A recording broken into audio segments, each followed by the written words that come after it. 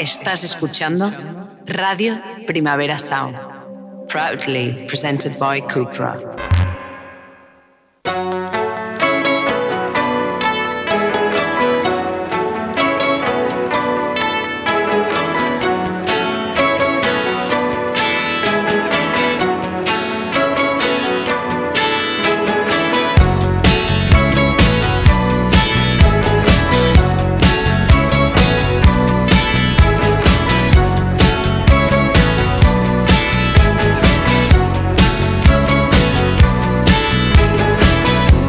Bienvenidos a nuestro particular repaso semanal, la Weekly, como cada día en directo y como cada jueves en español.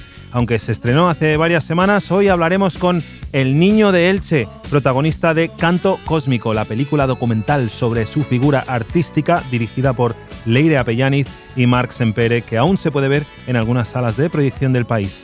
También recibiremos en el estudio a Laura Llopart, la artista detrás del proyecto electrónico Museless, que estrena mañana su nuevo álbum Synthesis de Novo 2. Un trabajo formidable de ambient sideral que pide que nos detengamos para observar el cosmos desde nuestra ubicación en tiempo real. Hoy la cosa viene cósmica en la Weekly.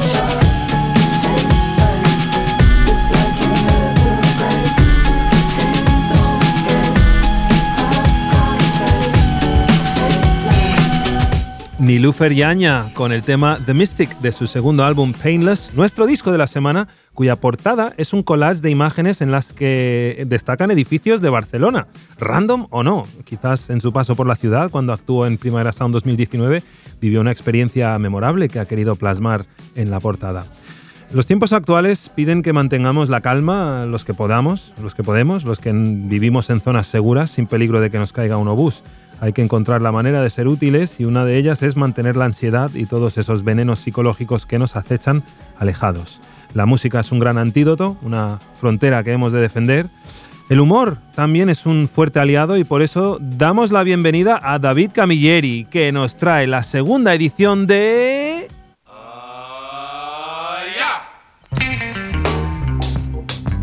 Cosas que pasan con David Camilleri. Joder, mira que quedó bien, tío. Sí. Me ha faltado un pelín más de punch con cómo lo he metido, porque no me acordaba que empezaba este funky rhythm tipo James Brown. Yo creo que este funky rhythm es suficiente punch en la vida. Sí, pero yo estaba como... Para que entre yo. Pero yo iba como corriendo para lanzar la pértiga y de repente me has bajado al sofá a darle una calada. Bueno, ha sido Rob el culpable de tu Alicia en el País de las Maravillas. Ya, no, incursión en la marihuana. No, pero culpa mía por no escucharme la sintonía cómo quedó para tal. Bueno, el tiempo es oro. David, te he echado de menos. La semana pasada tuvimos varios invitados, Kiko Amat y algunos integrantes de Egon Soda en el estudio, con muchas cosas que contar y no te dimos el tiempo que te mereces. ¿Qué traes a Wii? Pues mira, lo primero de todo, rencor. Rencor por no haber estado aquí la semana pasada. Pero no pasa nada. Igual que... te odio, te quiero también. Por lo tanto, aquí estoy otra vez para redimirme de mi ausencia. Claro. Nada, sabemos hoy en día que las noticias las están colapsando la situación absurda de la guerra en Ucrania, la invasión, mejor dicho, de Rusia, y no vamos a hablar de nada de esto. Y la semana pasada me di cuenta de que uno, mirando portales de noticias, incluso en esos portales en los que, pues como Gizmodo, ¿no?, donde entro a buscar noticias chorra de las que a nosotros nos gusta para esta sección, pues había muy poca noticia. El caso es que yo pienso que debe haber una norma no escrita de que cuando hay una situación así, pues digamos que baja un poco la cantidad de noticias que se hacen a nivel de comedia, pero sin frivolizar ni nada, pues 2 semanas dan para encontrar algunas cosas más. No son grandes noticias, pero la primera, a ver qué te parece, habla sobre la eterna juventud, y es que científicos, un grupo de científicos ha descubierto la manera de rejuvenecer las células que generan la vejez, ¿no? Y lo han conseguido con ratones y bueno, es un primer gran avance en la ciencia para conseguir el elixir de la eterna juventud. Dicen algo así como que queremos devolver la plena funcionalidad a las células envejecidas para que sean más resistentes a enfermedades y lesiones. Nuestros resultados demuestran que, al menos en ratones, hay un camino para lograrlo. Yo sospecho un poco de esto porque el otro día leí que el primer trasplante que se hizo de un corazón de mono... De cerdo a un humano, el tío la ha palmado a los 2 meses. Sí, justamente estas son las noticias que también he ido leyendo y no, tranquilo, no le vamos a traer aquí, pero bueno, yo no sé si nos va a conseguir a todos ser más viejos y vivir más. ¿Tú te gustaría vivir más? Hombre, en buen estado sí. Pero yo creo que se nota, ¿no?, que ya cada vez somos más viejóvenes, ¿no? Yo veo a gente de 50 años, también porque estoy cerca de eso, pero que ya no los hombres, las personas de 50 años de ahora no se parecen a las personas de 50 años de hace 30 años, ¿sabes? Claro, es un poco lo mismo, o sea, que parezcas un viejo joven, pero al final... en la Edad Media la gente moría con 40 añmi. Claro. Y no hablo del que le clavaban una espada o algo así, ¿sabes? Sino que morías de causas naturales. Tenía un mal en mi cuerpo. No sé, salió un bulto y creían que era el demonio por ahí, con 40 años. Bueno, pues... Yo sobre todo quiero vivir más tiempo por FOMO. O sea, no quiero estar muriéndome y de repente, se ha descubierto un gran avance revolucionario que va a molar, ¿sabes? Y de repente, no voy a poder disfrutarlo. Un nuevo sonido, un nuevo estilo musical. Cuando me planteo la eterna juventud, me entra aburrimiento, tío. Yo creo que algún día querré dejar de vivir en plan... Ya basta, ¿no?, de hacer cosas y ser productivos. Imagínate cómo podríamos ser la raza humana viviendo eternamente, tío. Yo tengo una pequeña teoría a la que me estoy adscribiendo bastante, que es... Lo que hay que hacer de joven, hay que liarla y disfrutar y aprender y absorber todas las grandes experiencias de la vida y trabajar más cuando somos viejos. O sea, trabajar. Porque primero que la actividad laboral puede ser entretenida cuando el mundo ya no quiere saber de ti porque eres un viejo, ¿sabes? Viejo, hueles a pis, ¿sabes? Pues eso es cuando tienes que ponerte a ser útil y trabajar dentro de lo que te permita tu fisionomía, ¿sabes? Porque mola y estás en contacto, sobre todo de cara al público, ese tipo de curros que... Sí, a ver, pero no sé, insisto que al final eso no deja de ser como el hacer cosas útiles, ¿no? Al final es productividad. Yo pienso que habrá un día en el que te dejará de apetecer levantarte del sofá. Bueno, de hecho, esa imagen, ¿no? De tu abuelo ahí en plan, no me molestes que estoy viendo la tele, ¿sabes? Pues yo lo veo normalísimo. Yo, de toda esta noticia, lo que más curioso me ha parecido en realidad es que le demos, primero de todo, obviamente por pruebas y por temas éticos, ¿no? Pero la eterna juventud a los ratones, tío. O sea, cuando los humanos seamos inmortales, conviviremos con las ratas, tío, porque también serán inmortales porque las habrán inoculado a todas. Y luego los monos y todas estas cosas. O sea, seremos como una población de seres vivos transgénicos de la hostia. O sea, es curioso que una rata pueda llegar a vivir 500 años, ¿te imaginas? Dios, tío, una rata como que acaban desarrollando la capacidad de hablar o comunicarse de alguna manera, ¿no? Como el de las tortugas ninja, ¿no? Sí, claro, coño, el maestro de las tortugas ninja, ¿Splinter? ¿Era sí, Splinter? Me suena, no, ese era... Splinter era el malo. La rata era el sensei, era el sensei. Sí, recuerdo, sí. El que les... Era Splinter, la rata era Splinter y el malo de la máscara, bueno, igual, joder, anda que no he visto yo las tortugas ninja. Sí. Maestro Astilla. Bueno, quiero hablar un poco de lo que has dicho de lo del corazón, del trasplante del corazón, sí. Porque ahora me has hecho pensar.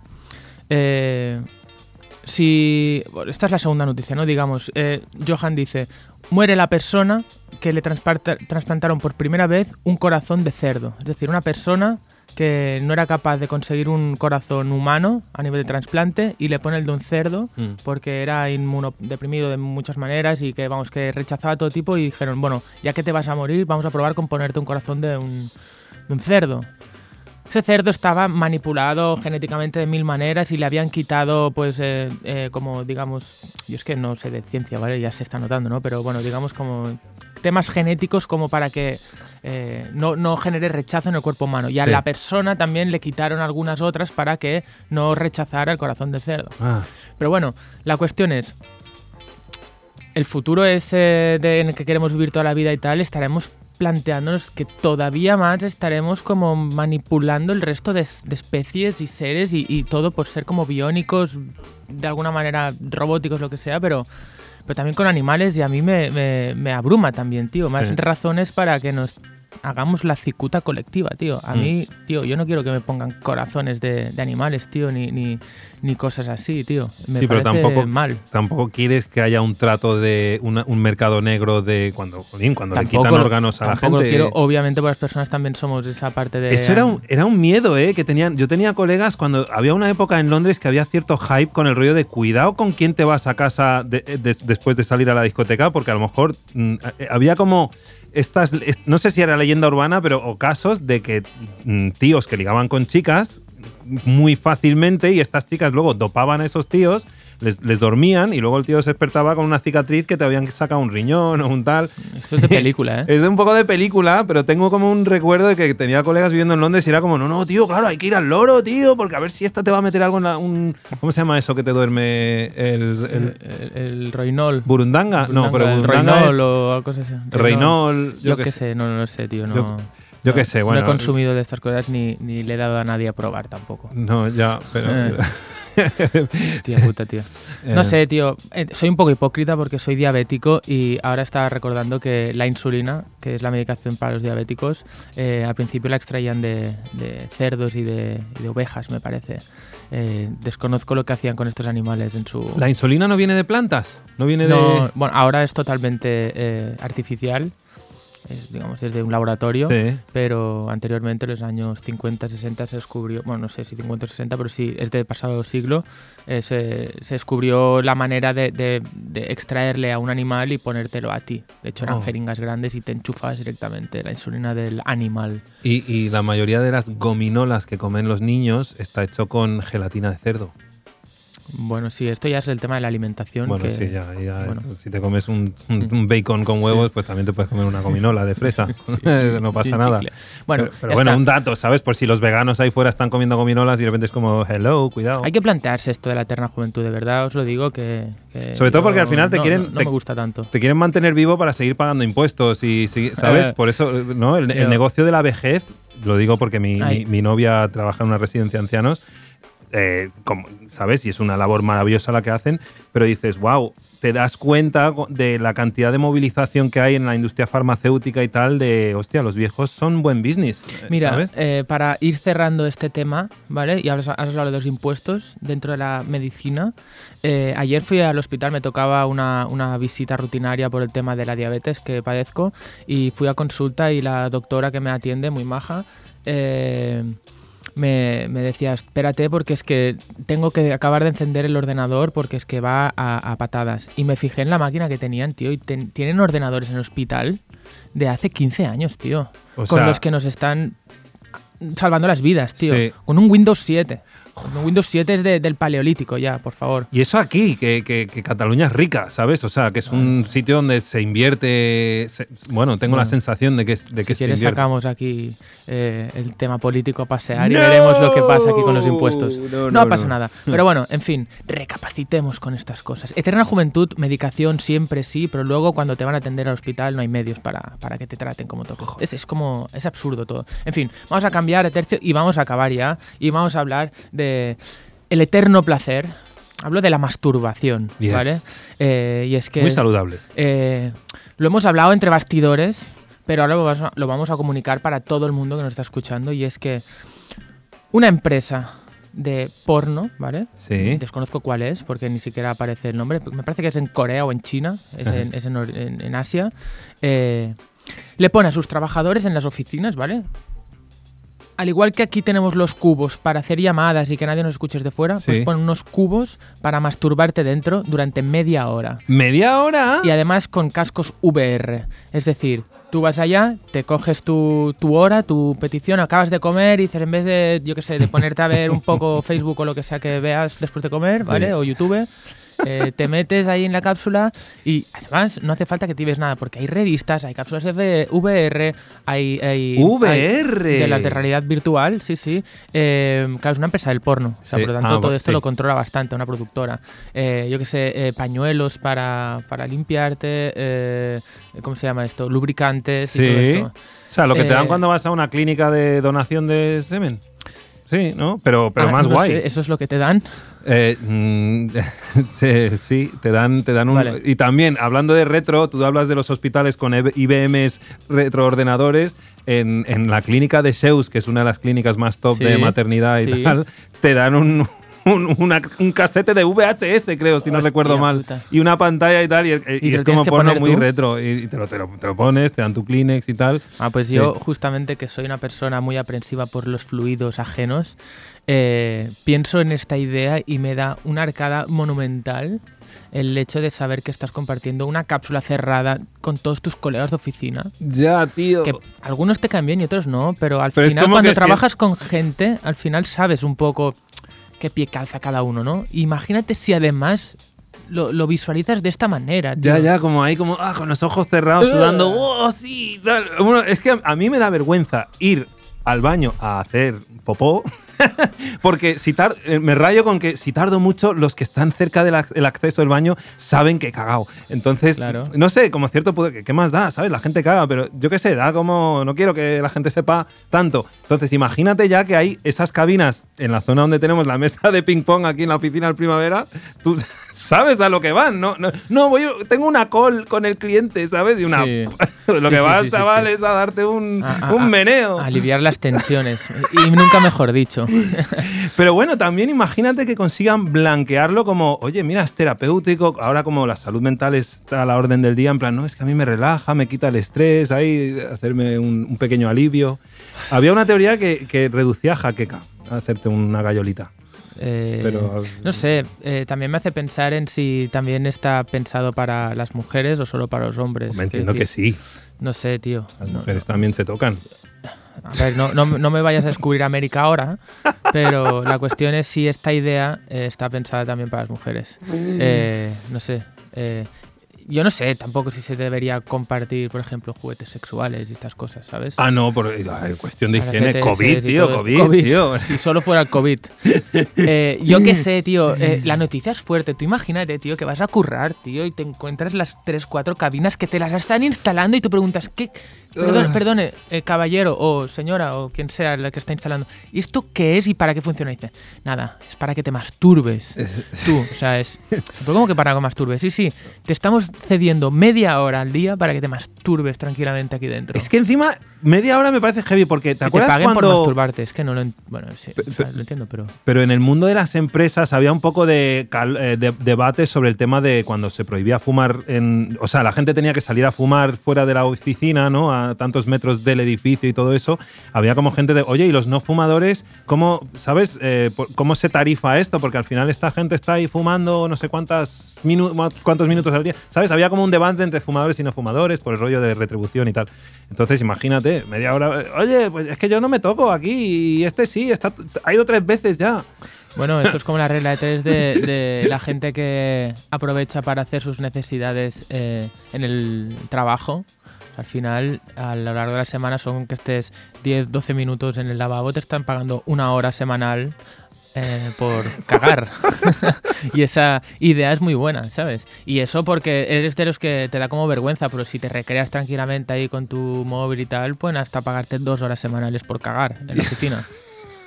Pues imagínate ya por hacerte pajitas en los cubículos. He visto una foto del cubículo y yo quiero un cubículo de esos para mi casa, no para hacerme mis intimidades, relieve myself, sino para escuchar música, tal. Siempre me ha gustado la idea de cápsulas para escuchar música, ¿sabes? Para no dar la chapa a mi pareja.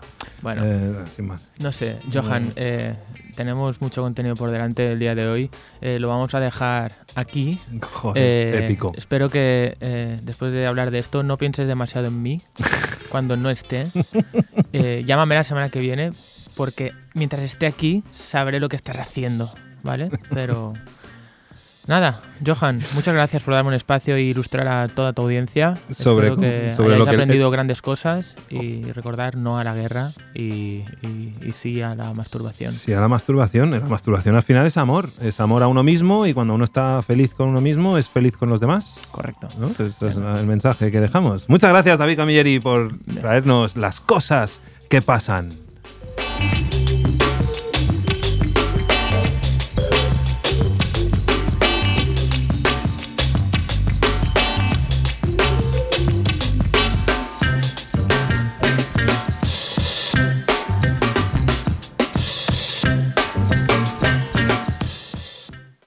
You're listening to Radio Primavera Sound, proudly presented by Cupra. Niño de Elche recientemente ha sido el foco de atención en el documental Canto Cósmico, dirigido por Leire Apellaniz y Marc Semperemoya. Un retrato sobre él como artista que incluye escenas grabadas con gente muy cercana a él, como su propia familia, ofreciendo un cercano seguimiento de su evolución, desde que cantaba en concursos de canto juvenil hasta el día presente en el que Paco Contreras Molina se mueve como pez en el agua entre las grabaciones discográficas y performances en espacios de vanguardia.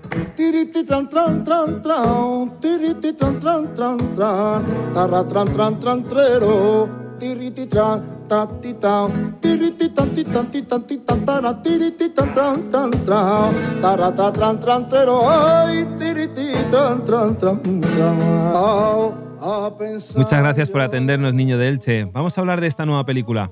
¿Es esta película otro refuerzo para distanciarte de los puristas? yo creo que ya no me puedo distanciar más.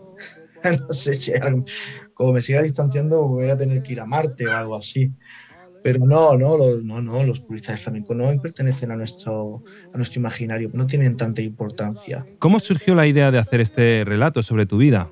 Marc Sempere fue la persona que me lo propuso hace ya 7 años, después de verme en un concierto, el concierto de presentación de mi disco Voces del Extremo en Sevilla, y ahí es cuando, después de unas semanas, él vino a casa, a Elche, y nada, me lo propuso, y yo le dije que sí, porque bueno, pues no sé, tampoco lo pensé mucho, la verdad.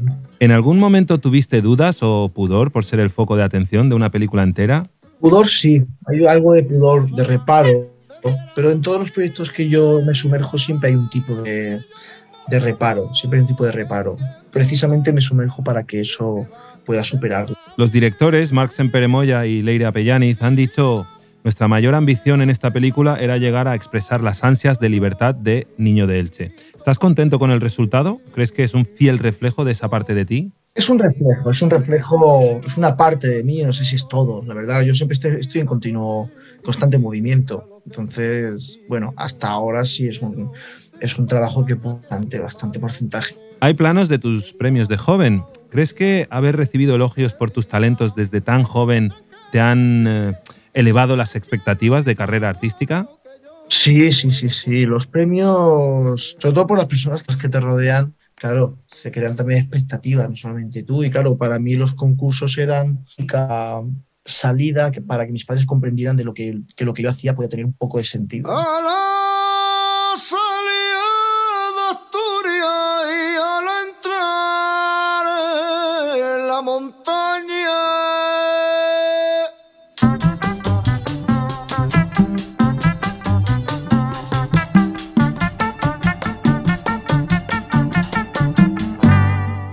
¿En qué momento de tu juventud supiste que querías ser cantaor? A los 8 años yo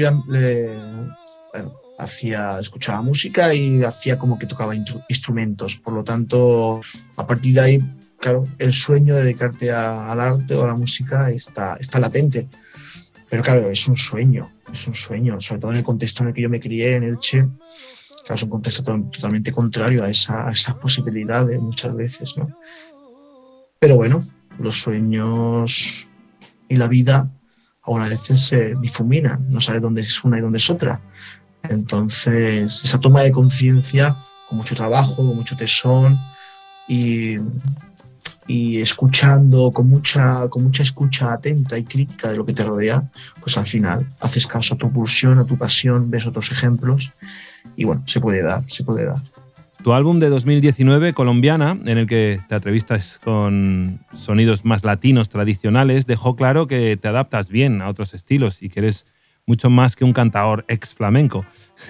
¿Has pensado en mudarte a otra parte del mundo con el fin de inspirarte en sonidos distantes? Si hay alguien que me interesa en esa parte del mundo, sí. Si no, a priori creo que no. Yo creo que hoy en día la concepción del viaje es una concepción un poco romántica ya, ¿no? Porque estas ideas de, claro, con internet todas nuestras lógicas han cambiado, y con el low cost y por supuesto con la globalización. Yo fui a Colombia, pues yo estuve en un piso de gente de clase media y estuve desde la mañana hasta la noche, ni me sumergí en los ritmos, yo qué sé, latinos de la costa, ni estuve en aquelarres con gente, yo qué sé, de otras razas, ¿no? Lo que pasa es que pude tener la oportunidad de estar con Eblis y conocer su espacio, ¿no? Esto es como Leonard Cohen hablaba cuando fue al monasterio, ¿no? Leonard Cohen dijo: sí, mi maestro que se llama Oshi. Si Oshi fuese un profesor de matemáticas en una universidad alemana, yo hubiese ido a una universidad alemana a aprender matemáticas, porque lo que me interesaba es Oshi, no tanto la doctrina budista. Pues aquí es igual. Al Dios que yo sigo no tiene muchas veces nacionalidades ni una identidad clara, sino es un Dios que pertenece a unos intereses muy concretos en según qué momento. Volviendo a la película, se te ve aunando tu arte como músico con la de performance artist. A mí me gusta, yo creo que mi carrera, si es que utilizamos este término que tú sabes, ¿no? Y parece como una huida, pero tiene algo de eso también, hablar de carrera como huida, pero que para mí no la veo en un sentido musical o artes plásticas o performer, yo la veo como una totalidad. Yo los artistas que sigo o que han sido referentes para mí son artistas que nunca han tenido pues bueno, la necesidad de ver una carrera multidisciplinaria. Yo no creo en ese tipo de carreras, porque puede ser posicionamientos conservadores también. O sea, ¿no? ¿Cuántos cantantes o músicos conocemos, ¿no? Que hacen, pues ahora hago un disco de jazz, pero muy clásico, ahora hago un disco de boleros, pero muy clásico, ahora hago un disco de fado, pero muy clásico, ¿no? Para mí, yo estoy totalmente alejado de eso. Para mí eso no es un artista multidisciplinar, es un artista mega, ultra conservador, ¿no? Que hace afianzar disciplinas. Es terrible eso, ¿no? Está totalmente alejado de mi posición existencial.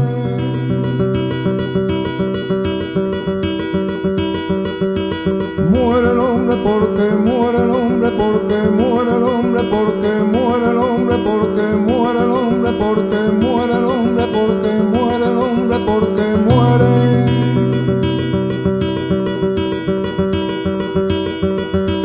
Muere el hombre porque muere el hombre porque muere el hombre porque muere el hombre porque muere el hombre porque muere el hombre porque muere el hombre porque muere.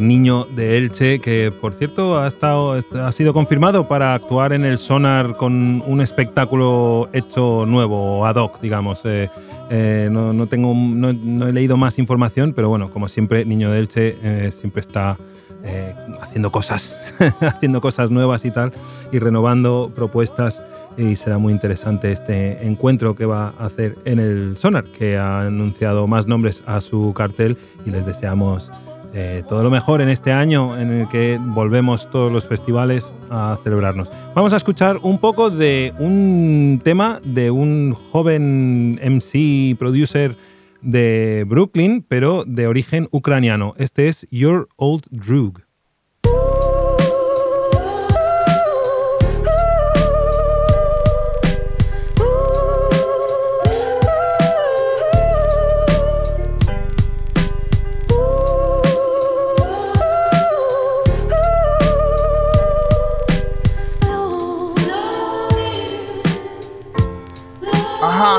Yo, we made it out of where cats don't come back from. While we about to tax them, gotta run us up to the maximum. Till my gold status a worldwide axiom. I'ma drop the whole name and just go by the acronym.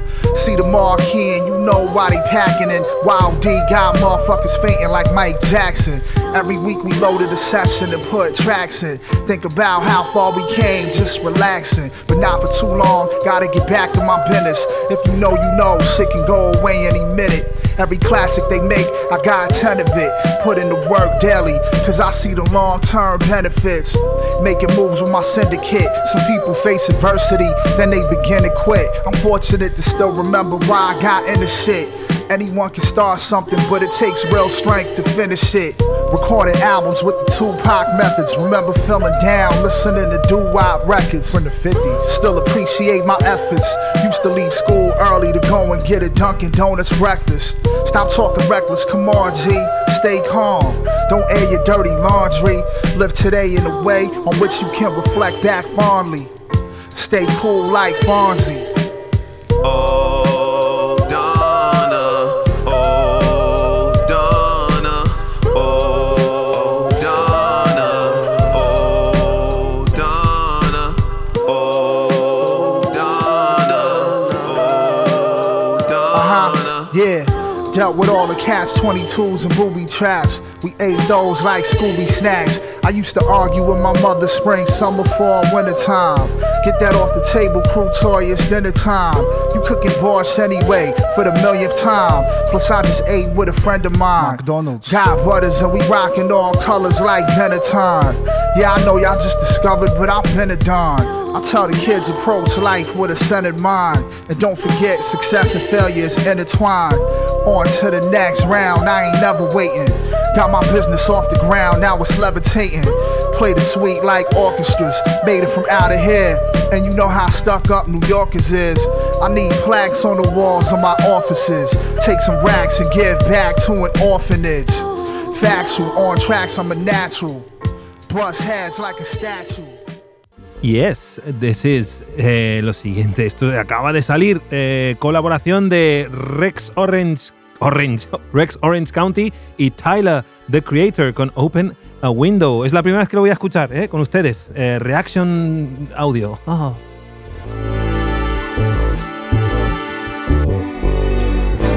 Can I open a window? Can somebody open the door? There's so many reasons I can barely take it anymore. Stuck it, and I never seem to get away, but I'll hang on. Seasons change, but you don't ever. Oh, soon as I can see your face, I'm fine, I'm sure. I'm trying to find a way to get out. So can I open a window? Can somebody open the door? There's so many reasons I can barely take it anymore. Fuck this, I might leave the people telling me what I should do. They won't change, but you don't ever. Oh, trying to ignore the thought of wanting to. But every single time that I do, I'm like, could I open a window? Can somebody open the door? There's so many reasons I can barely take it anymore. No. Yeah, see what the fuck, niggas feeling stuck, really feeling stuck. Like the middle Carlton freeway pile up with cement trucks. Open door, but you can't. Try to run, but you can't. Out of breath, you can't vent, cause the AC acting up. Nah, really, it's something feeling dirty to me. At the roots like a tree, see, I just up and I leave. It ain't pertaining to me. I don't engage, I don't curve. They like, you get it? I'm like, yeah, and get the fuck out of her. See, I concur, I'm modest, I'm Tyler, I'm honest. I never bite my tongue, it's for the better, I promise. You stuck, they move because I'm running like silence. I knows they quiet like that last end silence. There's so many reasons I can barely take it anymore. No.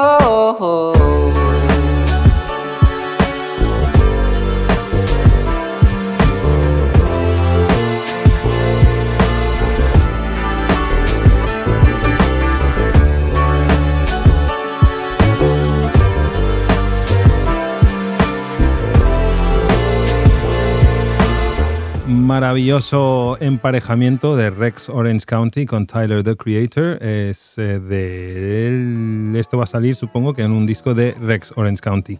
Es que casan muy bien el sonido este del bedroom pop, así como ensoñador, como fumeta, el sonido de humo, ese humo que queda ahí debajo del techo cuando le has dado duro la noche anterior ahí jugando a la Play y estás así todo relax.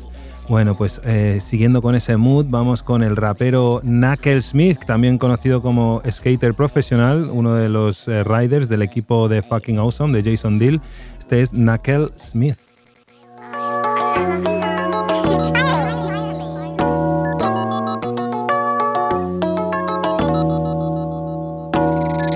Baby, if I call your phone, tell me would you pick it up? I just need to pick me up, Charlie Rock to pick you up. I've been going through some stuff rough, that's the love that made me tough, but that's not for you. Baby, probably dream to you, lately it'll fade when I wake up. I am not the type to cut, I'm a hoe, I'm a slut, I'm a cheater, I'm a mutt, I'm a dog, let my paw. I ain't say it ain't fucked up, but hey, baby, if I call your phone, tell me would you pick it up? I just need to pick me up, Charlie Rock to pick you up. I've been going through some stuff rough, that's the love that made me tough, but that's not for you. Baby, probably dream to you, lately it'll fade when I wake up. I am not the type to cuff, say I'm a hoe, say I'm a slut, say I'm a cheater, I'm a mutt, I'm a dog, let my paw. I ain't say it ain't fucked up, but hey, baby, if I call your phone, tell me would you pick it up? I just need to pick me up, Charlie Rock to pick you up. I've been going through some stuff rough, like the love that made me tough, but that's not for you. Baby, probably dream to you, lately it'll fade when I wake up.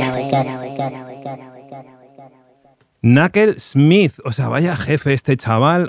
Yo le he visto patinar en directo aquí en Badalona, en los campeonatos que organizaban la Street League Series de Rob Dyrdek, este circuito internacional de concurso de monopatín de callejero.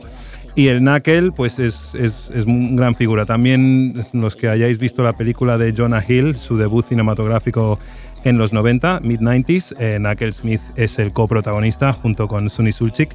Es como su mentor, ¿no? El al que idolatra este joven skater y tal, y que lleva por ahí de aventuras, patinando ahí por los míticos spots de Los Ángeles. Estamos aquí haciendo tiempo porque nuestra invitada está en camino. Laura Llopart va a entrar en el estudio en cualquier momento, si le dejan acceder en este edificio donde hay recepcionistas y donde todo tiene que estar acreditado y tal. Creíamos que lo teníamos todo atadito, pero a veces, yo qué sé, la vida, chavales. Estoy aquí rellenando tiempo. Vamos a intentar escuchar otro corte de Nilüfer Yanya. La voy a agregar aquí para que mi técnico la pueda introducir. El técnico hoy es Rob Roman. Dale caña a Nilüfer porque es disco de la semana.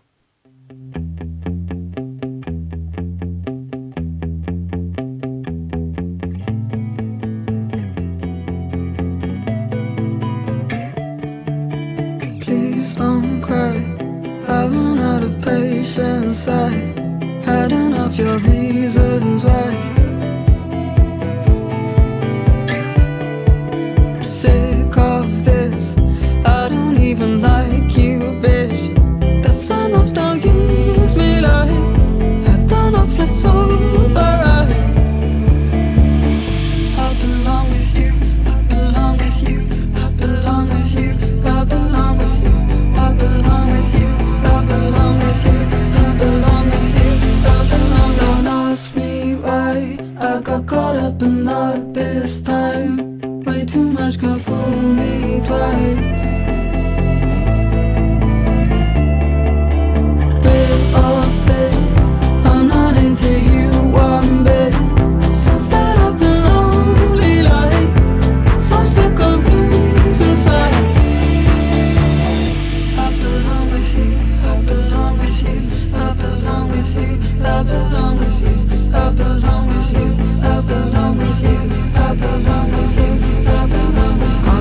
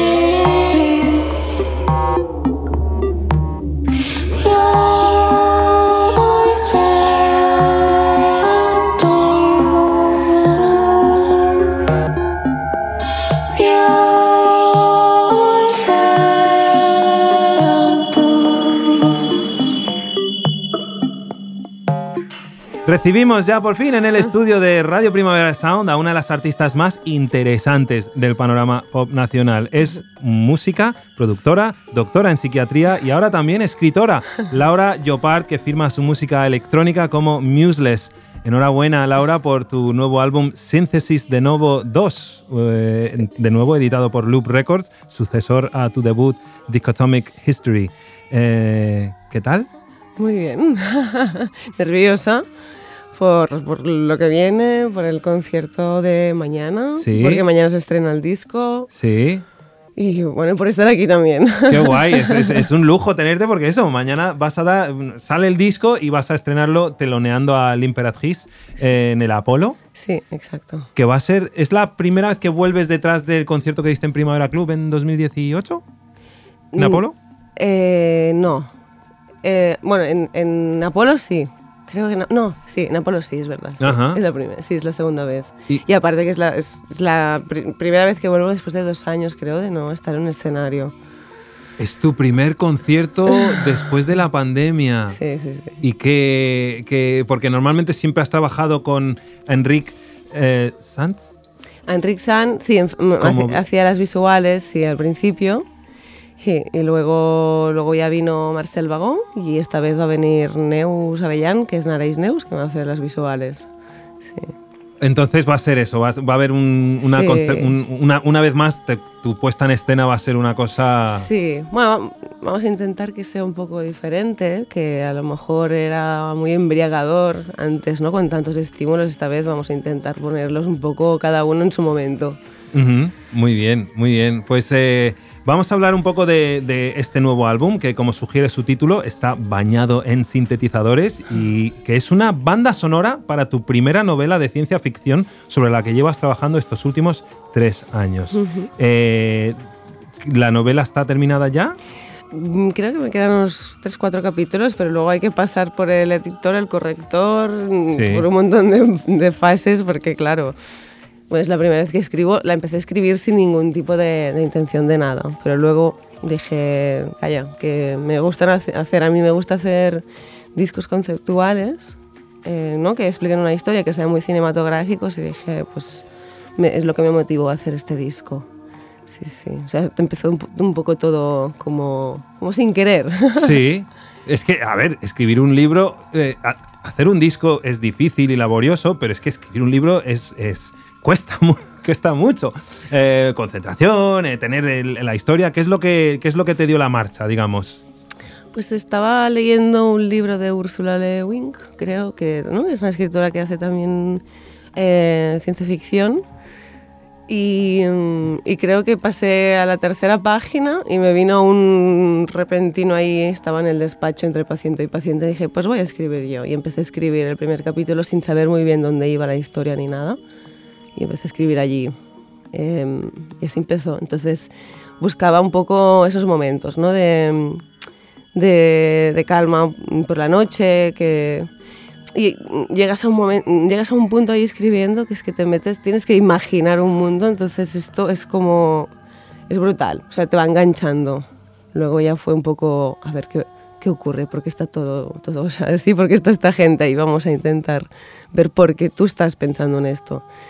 Y no sé si está bien escrita, no sé nada, o sea, es la primera, soy consciente de que soy una aficionada, pero creo que me está gustando. Es algo que me fascina de ti, porque eres muy DIY, háztelo tú mismo. Sí que habías recibido como clases de piano, sí, ¿no? Pero vamos, ¿unas clases o fuiste a una escuela de un conservatorio? Bueno, yo como vivía en Puigcerdá, allí no había conservatorio, ahí estaba la escuela de música y luego estaba, bueno, pues clases particulares. Ya iba con un profesor que se llamaba Conrad ya desde pequeña, desde los 3-4 años creo. íbamos haciendo piano y solfeo, y luego más tarde hice canto con fui a la escuela de música de allí, canto con una profesora que era cantante del liceo de aquí, y se jubiló y se fue a vivir allí, entonces enseñaba canto.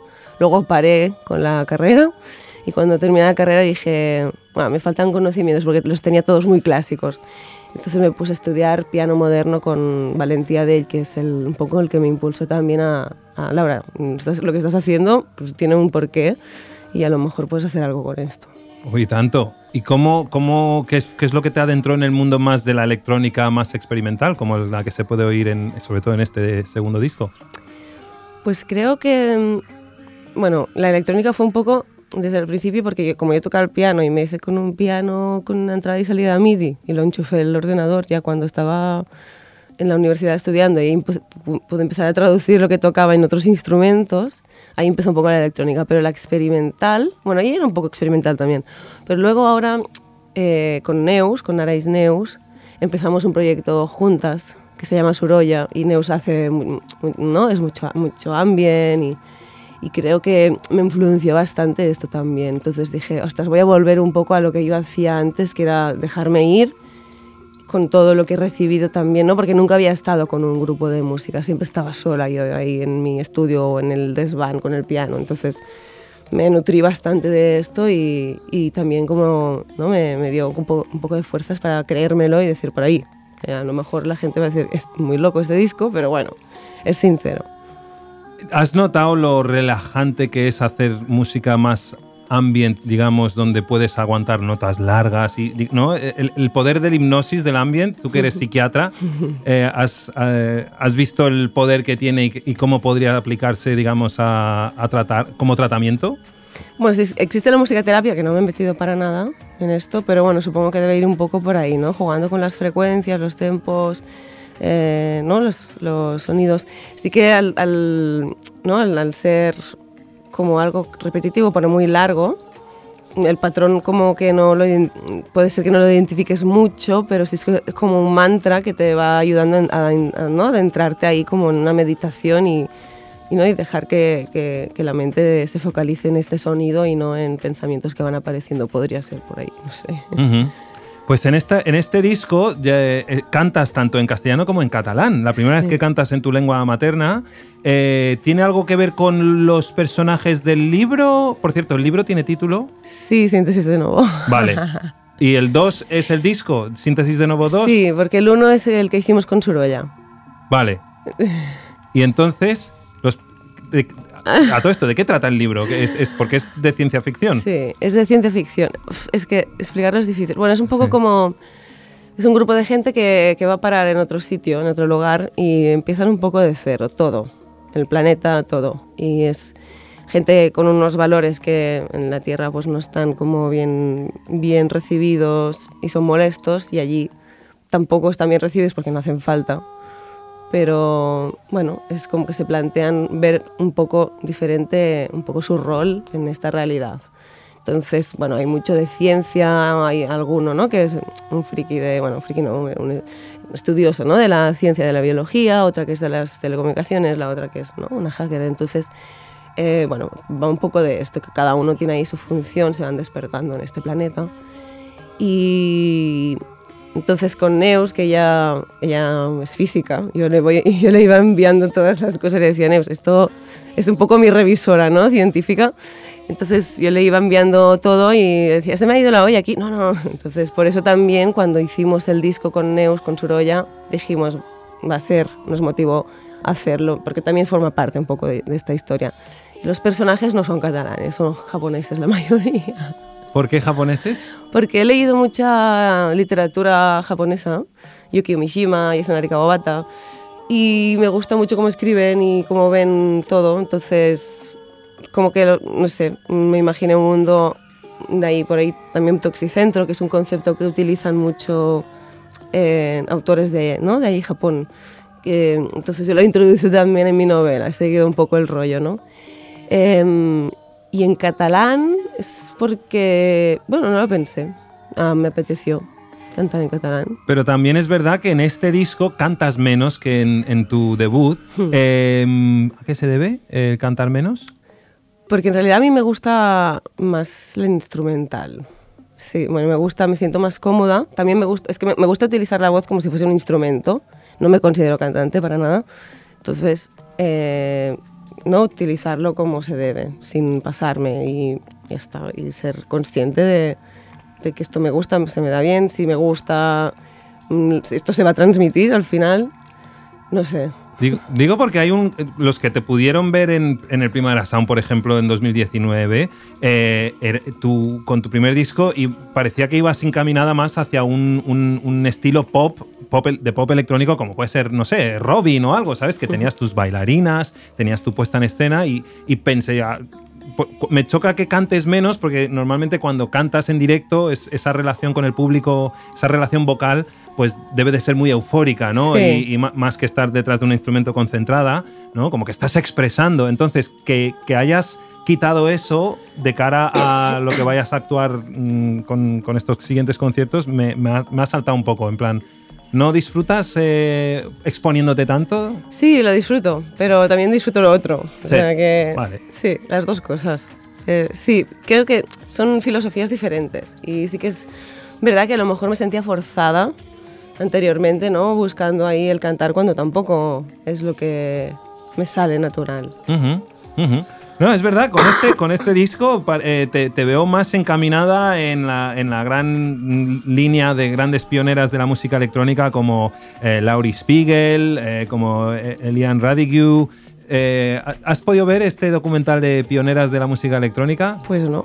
Te lo recomendamos Vale. desde aquí, sobre todas las grandes, pioneras que experimentaban mucho con loops y con sintes en los años 60, 70. Incluso, si no me falla mi memoria, Laurie Spiegel llegó a meter una grabación en ese cohete que mandaron al espacio con cosas de la Tierra, por si alguna especie alienígena, lo mandó Carl Sagan en el 70 y algo. Escribí sobre esto y se me olvida, tía, yo lo retengo. Eso es normal. Vale, bueno, escucha, hay una cosa también muy alarmante, y es que tú compaginabas tu carrera artística con tu trabajo como doctora en psiquiatría. Sí. Y has decidido poner una pausa en tu trabajo como psiquiatra para dedicarte full time a la música. Una cosa muy valiente, dada las circunstancias que acabamos de vivir con la pandemia, donde muchos artistas sintieron ese pánico de, ostras, debería de tener mi plan B, porque el no poder dar conciertos, no poder girar, bla, bla, bla, bla, bla, ostras, esto que no me vuelva a ocurrir, ¿no? Sin embargo, tú todo lo contrario. ¿Qué es lo que te ha... esta palabra, ¿no? Empoderado para decir, basta ya del trabajo estable, vamos a ir full time con el mundo precario de el mundo del arte y entretenimiento? Es que nunca me he permitido, yo digo, bajar del tren. Siempre, ¿no? Como buena estudiante, pero mal en realidad. Bueno, pues no, he ido, ¿no? La ESO, bachillerato, selectividad, la carrera, la especialidad. No he parado nunca. Y en mí había, ¿no? Siempre me ha acompañado esta otra parte más creativa que al final la puedes sacar de muchas maneras, que no solo hace falta con la música, ¿no? Que la puedes hacer. De hecho, mi intención era investigar, pero es otro mundo muy difícil, que investigar también es creativo, ¿no?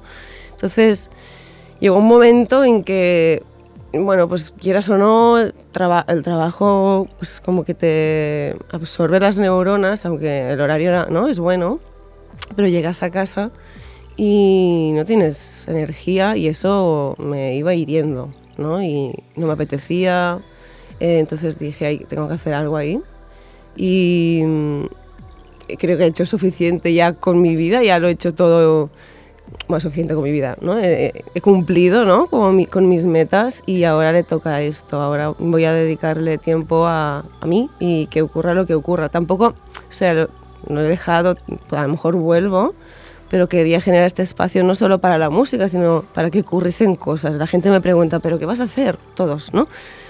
¿No? ¿Qué plan tienes? Yo, ninguno.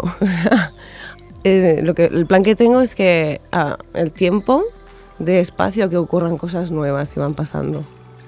Pues de este disco quería relacionarlo un poco con tus conocimientos en psiquiatría. El disco acaba con la canción Deu LSD, Dios LSD. Estamos viviendo un momento interesante en el blanqueamiento de terapias alternativas para resolver problemas de salud mental, como pueden ser las microdosis de LSD.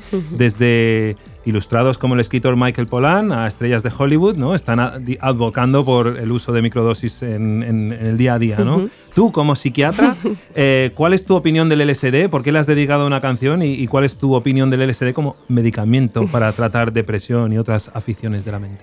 No he leído mucho sobre los estudios, ¿no? Que si han demostrado eficacia o no, pero sí que me suena que se está utilizando y sí que puede abrir vías. También lo decían del M, creo, cuando ocurrió lo de la pandemia, que decían, ¿no? Esto puede sacar la depresión.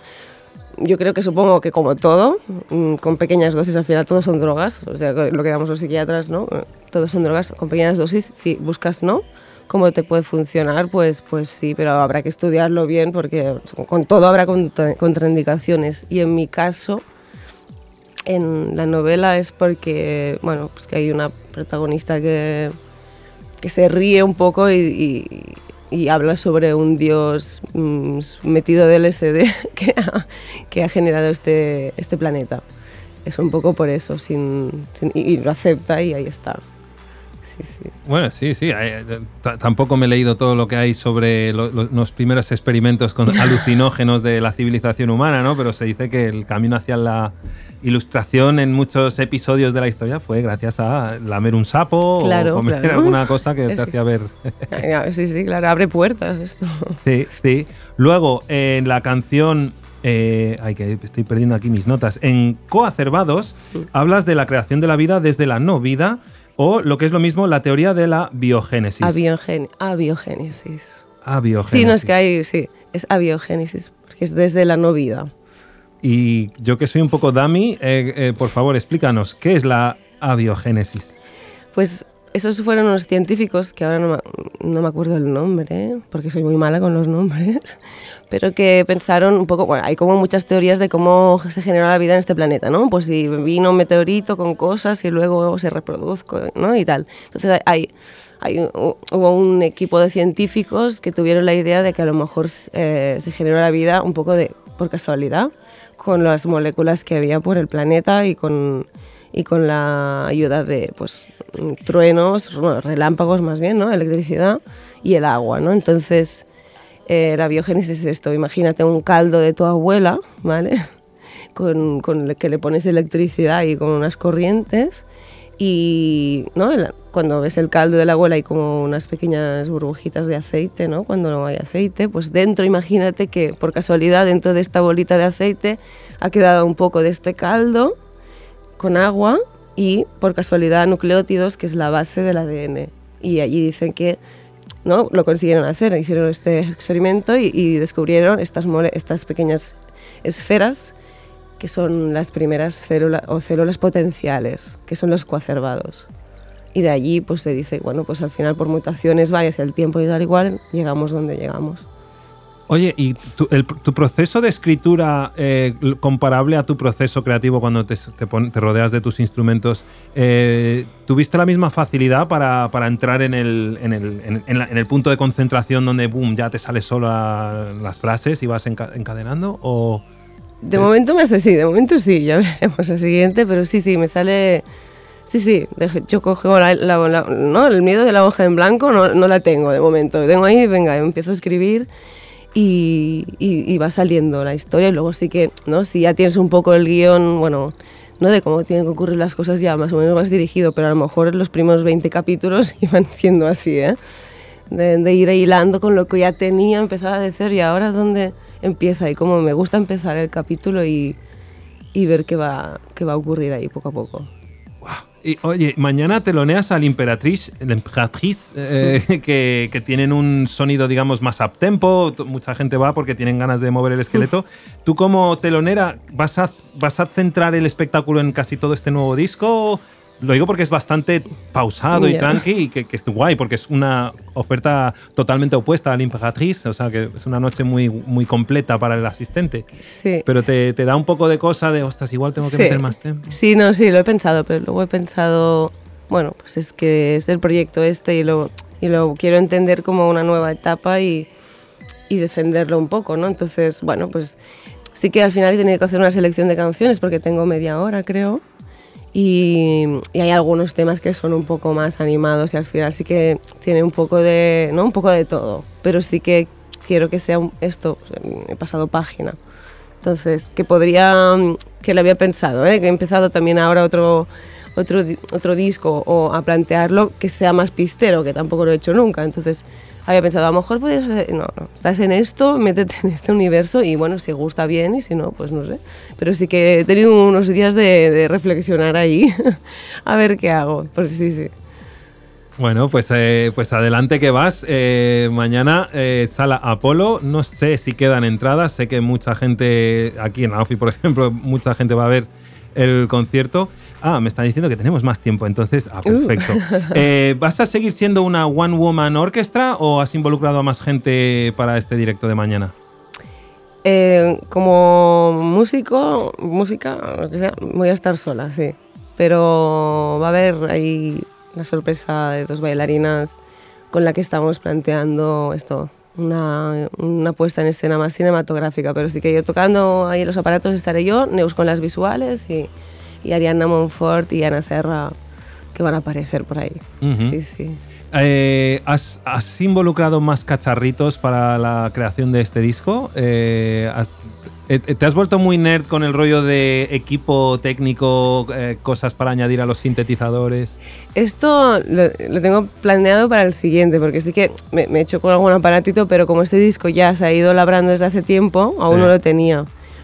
Lo que pasa es que sí que utilizo ya instrumentos diferentes, o los utilizo diferentemente, o utilizo muchos ruidos procesados. Sí. Es diferente, pero sí, no. O sea, este disco no tiene ahí como 1000 aparatos, ¿no? Moduladores, esto no.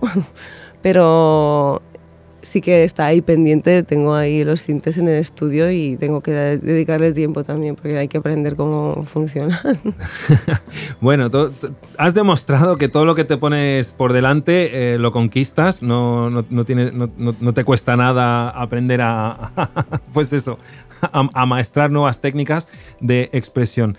Te felicito, Laura, es Museless, te sigo muy de cerca. Muchas gracias por haber venido a actuar en el Created en Barcelona con Sonia Carrasco aquella vez, sí. Con la que además me encantó que luego ella te invitó para que pusieses música en su desfile de aquel año. Sí. Sí, dices, mira, de aquí ha salido una sinergia muy interesante. Es verdad, sí, fue muy guay, me acuerdo mucho, sí. De hecho me regaló el mono que llevaba. ¡Anda, mira, wow! Sí, moda sostenible con Sonia Carrasco. Totalmente. Sarao total.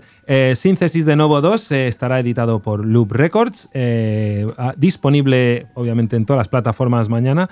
Tú tenía que anotar, no sé por qué, tú de pequeña escuchabas Jean-Michel Jarre o Vangelis, porque eran un poco 2 nombres bastante mainstream en los 80 que hacían música con sintetizadores y instrumentales y tal.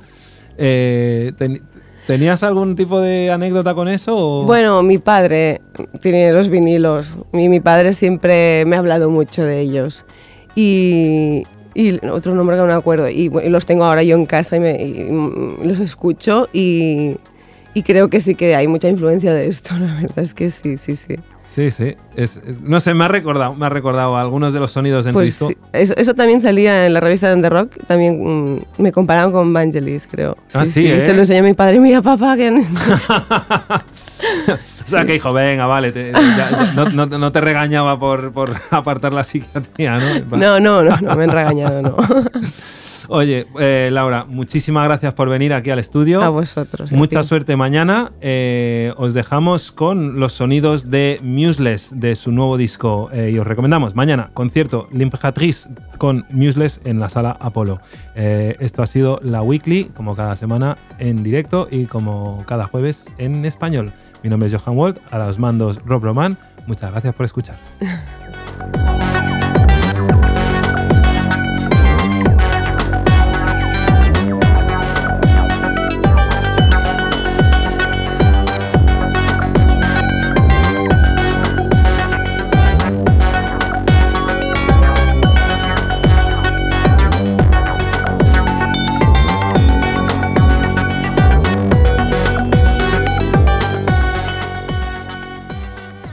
Estás escuchando Radio Primavera Sound, proudly presented by Cupra.